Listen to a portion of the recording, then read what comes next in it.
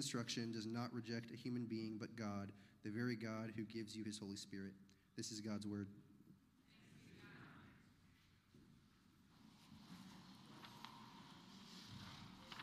Thank you, Aiden. I'm looking to see if anyone took John up on that offer. I think it's pretty much the same crew as before. Great to see everybody this morning. My name is Charlie Dunn. Along with John, I have the privilege of getting to pastor this new neighborhood church in Lake Highlands. Hope everybody stayed warm and safe over these last few days. We were especially glad in our home that the power stayed on, no pipes burst, no flooding. I don't know if any of you dealt with that last year. We did, so we were glad that we all made it through okay, and glad that we're able to gather for worship this morning. If you've been with us for these last few weeks, you know that we have been in a teaching series called Letter to a New Church. And we're looking at Paul's first letter to the Thessalonians. He was writing to this church in the ancient Greek city known as Thessalonica. Most scholars think Paul wrote this letter about 1 year after founding this church. And so we've said that's really relevant for us because we just celebrated 1 year as a new neighborhood church.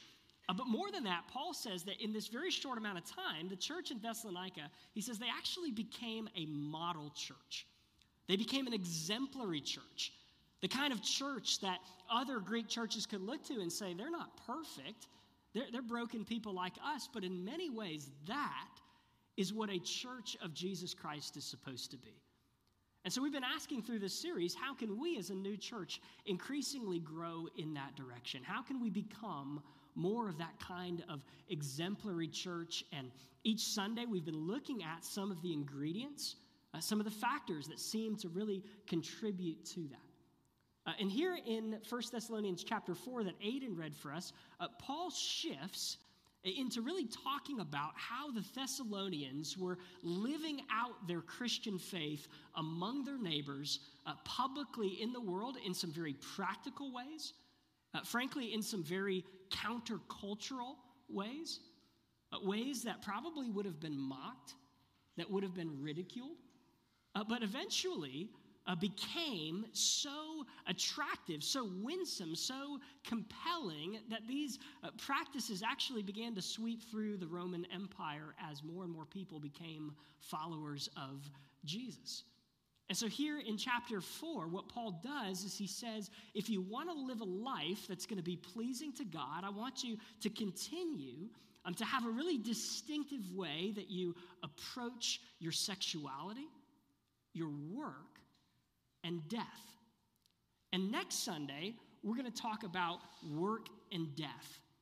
But today, we're going to talk about sex. And for some of you, maybe that feels a little bit strange. Maybe that makes you a little bit uncomfortable to hear a sermon about sex. How do you think I feel as the one who is preaching it? In fact, my wife, Brandy, said to me, she said, when she heard the topic, she said, do you really have to preach the whole sermon about sex? I mean, can't you kind of pair that with work? Maybe do half and half and not quite as much of a focus there. And I was tempted to do that. But, the more that I thought about it, the more that I realized, no, we actually do need to talk about this more. We need to devote a whole sermon to it, maybe more than that, for at least 4 reasons. Let me give them to you. First, we need to talk about sex because the Bible talks about sex, because Paul talks about sex. Right here in 1 Thessalonians chapter 4, he devotes 8 verses, and this is just one of the many places in the scriptures where he talks about this. And you think about 2 chapters earlier in 1 Thessalonians chapter 2, there Paul says that God has entrusted him with the word of God. And that his job then is not to speak so as to please men, but to speak so as to please God who tests our hearts. And one of the advantages of preaching through a book in the Bible as we're doing is you can't kind of skip and jump and choose those kind of easier passages. You've got to deal with the harder passages as you come to them. And for me, as a recovering people pleaser, believe me, I would like to tell you more of what I think you might want to hear, what our culture might more want to hear, but my job as your pastor is not to tell you what I think you want to hear. My job is to tell you what God wants you to hear as he has revealed it in his word. So we need to talk about sex because the Bible talks about it. Secondly, we need to talk about it because a lot of churches don't. You know, one of my experiences is I counsel couples who are getting ready for marriage, and we talk about how do you honor God with your sexuality in your marriage. Often they'll say to me, this is the first time that I've been able to have a frank conversation about sex in a Christian context. And so as a result, over the years, because their church never talks about sex, they adopt this kind of perspective that sex must be bad, it must be dirty, it must be taboo or sort of off limits, kind of just like a necessary evil to continue the existence of the human race. And people miss the fact that God created sex. It is good. It is a gift from God when it's used in its right context. So we need to talk about it because a lot of churches don't. Thirdly, even if we were to not talk about sex in church, don't you know, we're going to talk about it still. We're going to talk about it in our culture. I mean, just watch the news, read the news. Just this last week, I saw the University of Utah decided to shut down all of their Greek life, fraternities and sororities. Why? Because there was another allegation of a sexual assault. And we constantly hear about this in the news. Certainly we see it on our favorite TV shows. Did anybody know they recently added Seinfeld to Netflix? It's been a long time since I've been able to watch Seinfeld. I love Seinfeld. It's like 30 years old now. And in some ways, it seems like kind of a wholesome show in the sense that it's from the 1990s. But you watch Seinfeld, and they're constantly talking about sex. Same is true for Friends. Same is true for The Office or Parks and Recreation, these beloved shows. And the way that they talk about sex is very different from the way in which the Bible approaches and talks about sex, isn't it? But our culture talks about sex in a way where it would say, look, sex is just another appetite, just like hunger. So if you're hungry, you eat. If you're feeling sexy, you have sex as long as it's consensual. That's the perspective that we get in our culture. That's the perspective that we get on TV. So if we don't talk about sex in church, we're going to end up by default probably just absorbing our culture's perspective on sex, or even if we know what God says about our sexuality, we're going to look at it as kind of archaic and restrictive and backward, maybe even somewhat laughable if we don't spend time seeing the beauty and the wisdom behind God's design for our sexuality. So there's a third reason. Here's the fourth reason. We need to talk about sex because our sexuality actually has a great deal to do with our relationship with God. And you see that here in 1 Thessalonians. Paul's talking about our sanctification.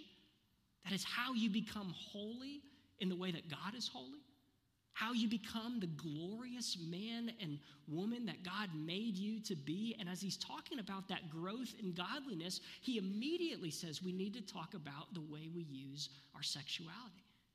Did you notice verse 5? He says, those who reject God's design for their sexuality, why do they do so? They do not know God.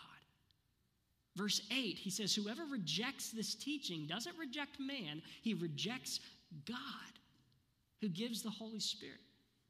1 Corinthians 6, Paul says, every other sin that we commit. Now, sometimes people say all sins are equal. That's only true in a sense. All sins are equally sinful against God. But he says every other sin that we commit is outside of our body. But he who sins sexually sins against his own body. In some ways, it's a sin against our very union with Jesus. The way that we use our sexuality doesn't just affect our bodies, it affects our souls on a deep and profound level. Sex is not mundane. It's not ordinary. It's holy. It's sacred. That's why people are prone to worship it, to act as if sexual ecstasy is sort of the greatest thing you can experience in life. It's why sex was often part of the pagan ritual worship in the temples in the city of Thessalonica. God created sex for a holy purpose. And it deeply affects our relationship with God, the way we use our sexuality. So for all of these reasons, we need to have a conversation about sex. So I want to do so under three headings. Here are three questions I want to ask today. And we're really just scratching the surface. Here are the questions. First, what is God's design for our sexuality? Secondly, why is that his design for our sexuality? In other words, why does sex function best when it's practiced within God's design for it? And then thirdly, where do we get the power? Where do we get the desire to live within God's design for our sexuality? So we're going to walk through these three questions together. So here we go. First, what is God's design for our sexuality? And we see that really in two aspects here in 1 Thessalonians 4. So verse 3, Paul says, it is God's will that you should be sanctified, that you should become more and more holy, more and more like Jesus.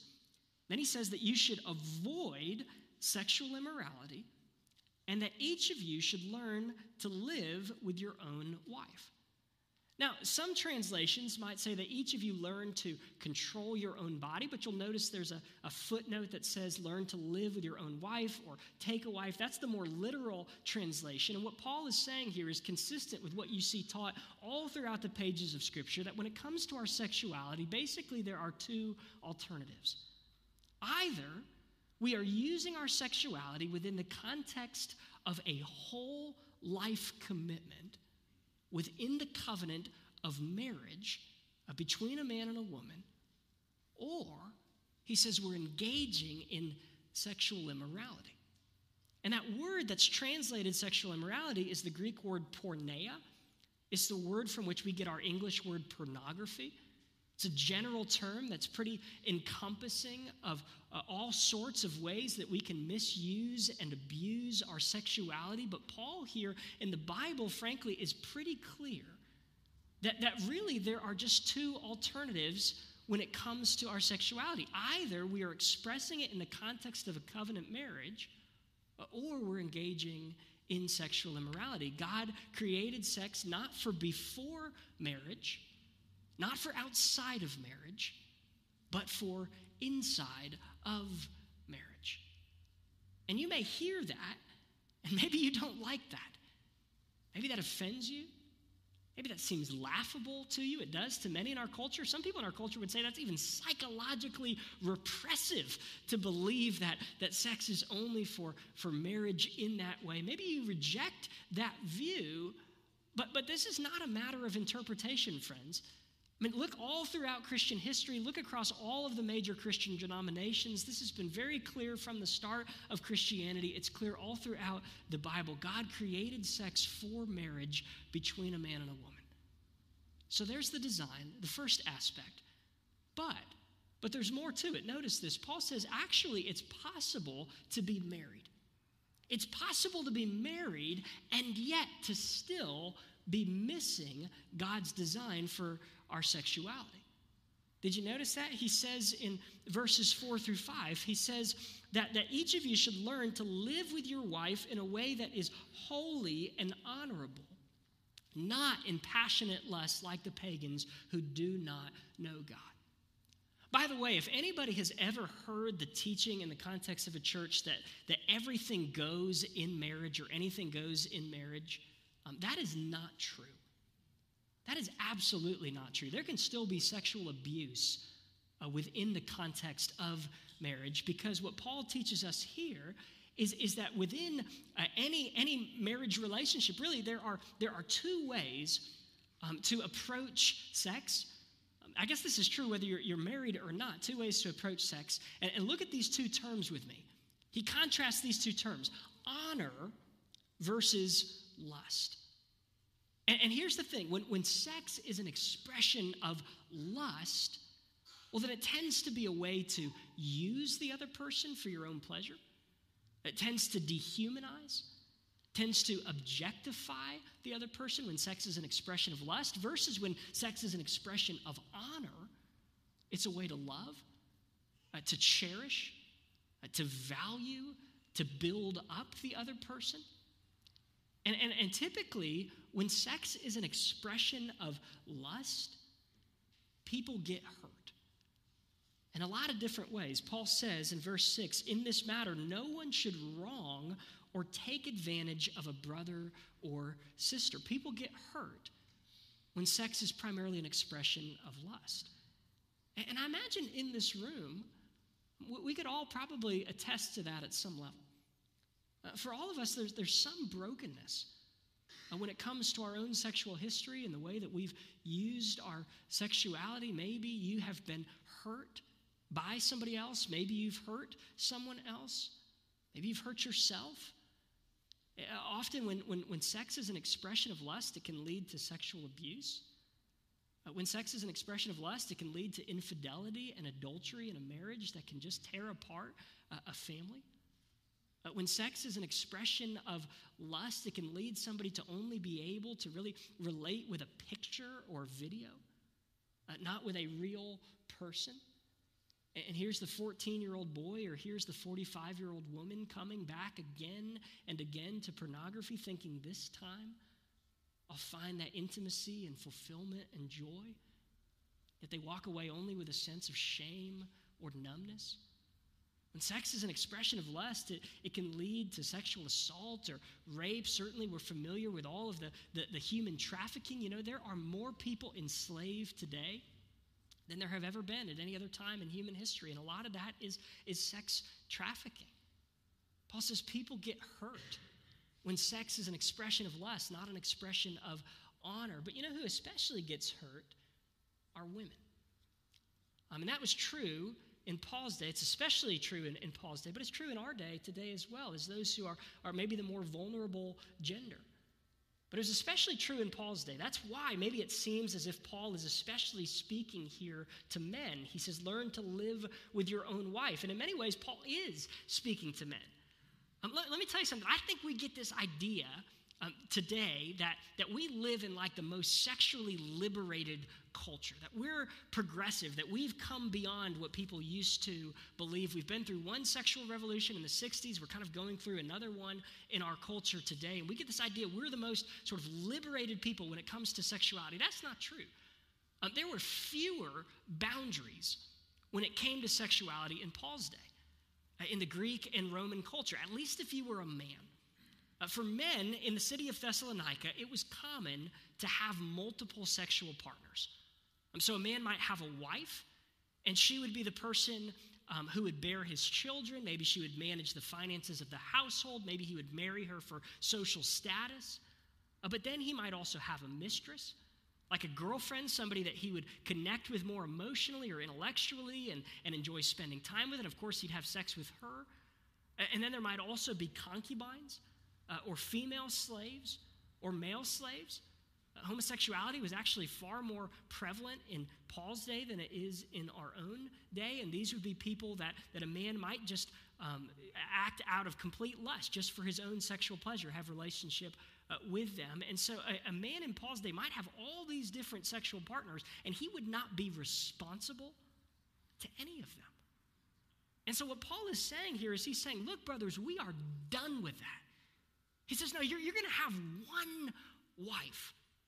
You're going to have one sexual partner, and this one woman, she is going to be your sexual partner. She's going to be the mother of your children. She's going to be the person that you look to for companionship and relationship, your most trusted counselor, your best friend. You're going to find all of that in the same person. Do you see how that honors women? Do you see how that lifts up women? And he says the way to approach sex in that relationship is not out of lust, but it's a way to honor and to build up. Really, sex is just a picture of saying, as I've given myself to you in all these other ways, so too I also give myself to you physically. So there's God's design for our sexuality. But some of you are asking the question, now why? Why would God just create sex for the context of marriage? He's given us these strong sexual desires. Why would he restrict them in that way? Another way to ask it is, why does sex work best within the context of marriage? You know, that was a question that I didn't feel like I heard answered a lot. You know, when I would go to church, maybe as a high schooler, I would hear people say, you know, sex is for marriage, but I never heard anybody really explain why. So maybe Paul doesn't hit on this quite as much in this passage, but I want to speak to this briefly. Why did God create sex for marriage? And whether you believe he did or not, I think all of us probably should be able to recognize that sex is powerful. It sends a really powerful message. Well, what is that powerful message that it sends? It's a way for a man to say to a woman or a woman to say to a man, I give myself to you completely. In absolute vulnerability, I am giving myself to you.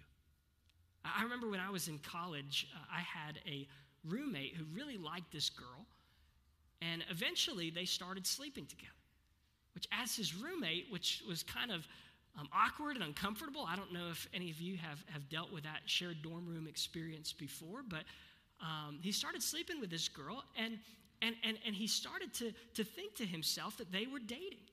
He started to think that they were in a relationship. Now, why did he think that? I'll tell you why, because that is the message that sex absolutely sends. It's a way of saying, I'm uniting my life to yours. In many ways, neurochemically, that's what's happening. All of this oxytocin is being, released, which creates a bond. It creates trust. It creates the sense of relationship. That's the message that sex has been created to send. I'm like binding my life to yours. But here's the thing. When you send that message, but it's not rooted in reality, you haven't actually committed your life to the other person, it can be really dangerous. It can be really destructive, really harmful. An illustration I've used before, I'm going to use it again today, is in the TV show The Office. There's this scene where David Wallace calls Michael Scott. Michael picks up the phone, and David says, is everything okay? Michael says, yeah, everything's fine. David says, well, you texted me, 911, emergency, call immediately. And Michael's like, oh, yeah, I just figured out nobody would answer or, respond to my messages if I didn't send that. And people always call when I text that. And David Wallace's reaction is like, are you kidding me? And you see, that's dangerous, right? It's like the boy who cried wolf. If you send a really powerful message, but it's not rooted in reality, it can be harmful. It can be dangerous. And that's absolutely true when it comes to sex. If you send that message, I'm giving my life to you, but it's not rooted in reality. You haven't made that commitment. You haven't promised to be there to comfort and to care for in sickness and in health, or for better or worse. You haven't promised to give up your independence. You haven't promised to be loyal only to them. You haven't promised if you get bored not to move on to somebody else. Actually, it's not loving. It's actually pretty selfish to send that message when it's not actually rooted in reality, and it leads to harmful consequences. My roommate, he thought they were dating. He thought they were in a relationship. Turns out she was not interested in that. She just wanted the sex. She was just interested in that pleasure and enjoyment from him. And I remember when he found that out, he was depressed for weeks. He wouldn't go to class, wouldn't go to tennis practice. It took a long time for him to get over that. I've talked to young adults over the years. I think of one who shared with me. He said there was this girl that he dated in high school. He said they told each other they loved each other in high school. They were planning one day to get married. And so they started sleeping together. But eventually their lives drifted. They started going in different directions, and she wanted to break up with him. When she did, it absolutely tore him apart. Why? Because that was the message that was sent. That through that sexual experience, it's why sometimes people stay in harmful relationships. You say, why don't you get out of that relationship? Because emotionally, even neurochemically, they feel the sense of bond and connection that sex creates. And frankly, even if you take the Sex in the City approach, and you say sex is mundane, it's not that big of a deal, it's just another appetite to fulfill. Why do we have to have any strings attached? Why can't we just enjoy it for what it is? If you do that, what happens is that sex actually starts losing some of its intended purpose. It gets dulled. It loses some of its power to really send that message, and it creates all sorts of issues of mistrust and jealousy. Often I'll tell couples when they're getting married, look, if sex wasn't for marriage before you got married, what makes you think it will be after you get married? And there can be issues of jealousy and mistrust then that come from that. And maybe you're starting to see some of the wisdom behind God's design. One other thing to add, Paul says not just that sex is meant to bind us together. He says actually in marriage and in singleness, I would say it's for our sanctification. Sex in marriage is good. It is a gift from God. It is wonderful. But it's not perfect. right? And marriage isn't perfect. Any of you who are married know that marriage is hard. Sex in marriage can be hard.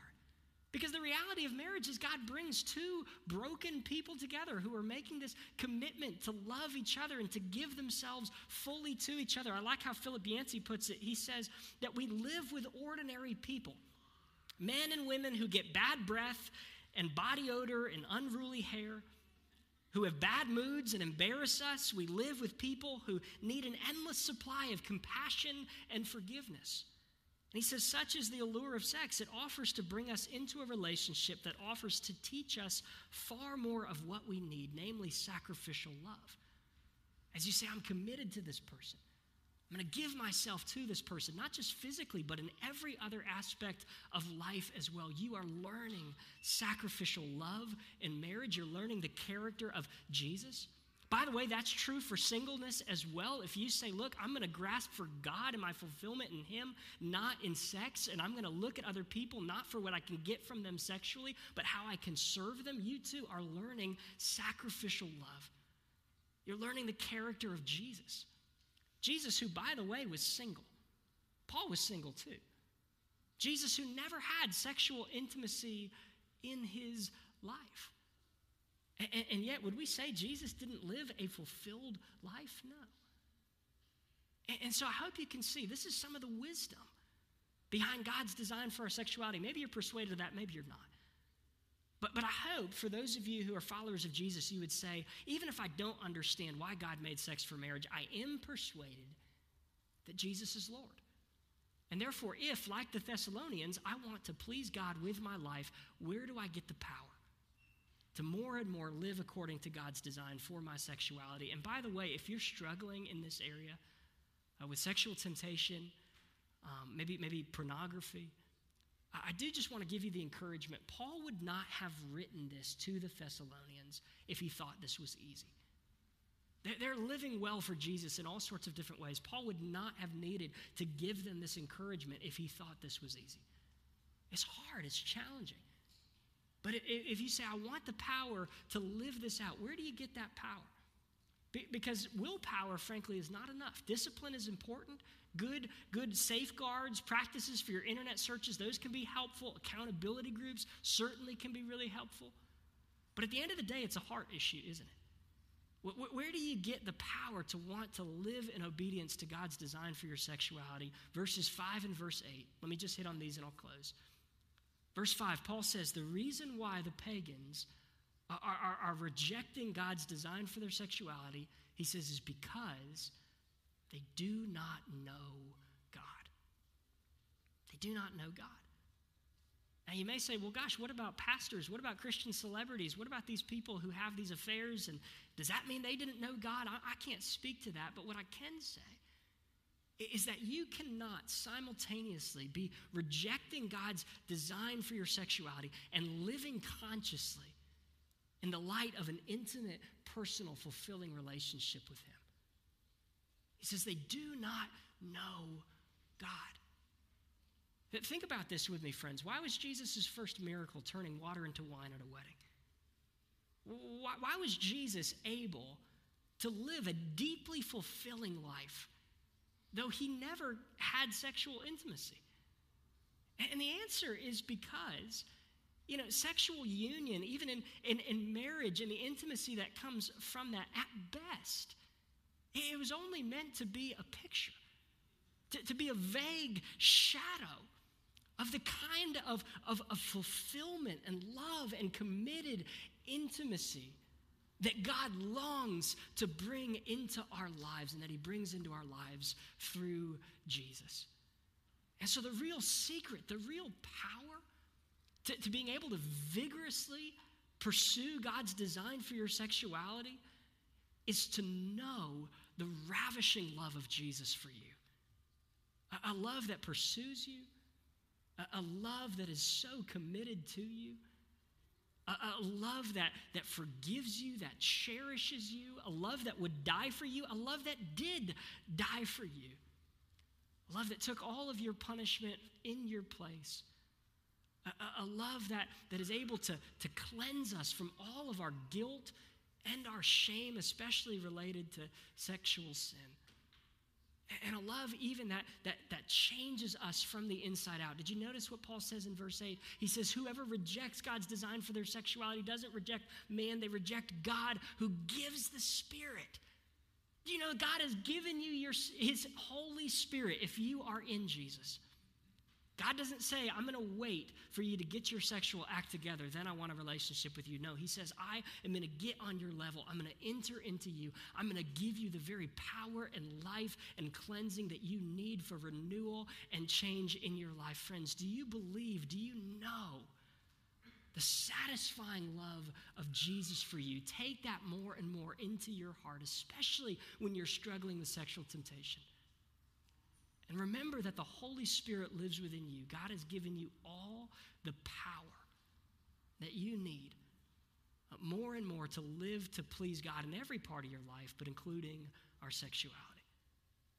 So let me pray as we come to the Lord's table together this morning.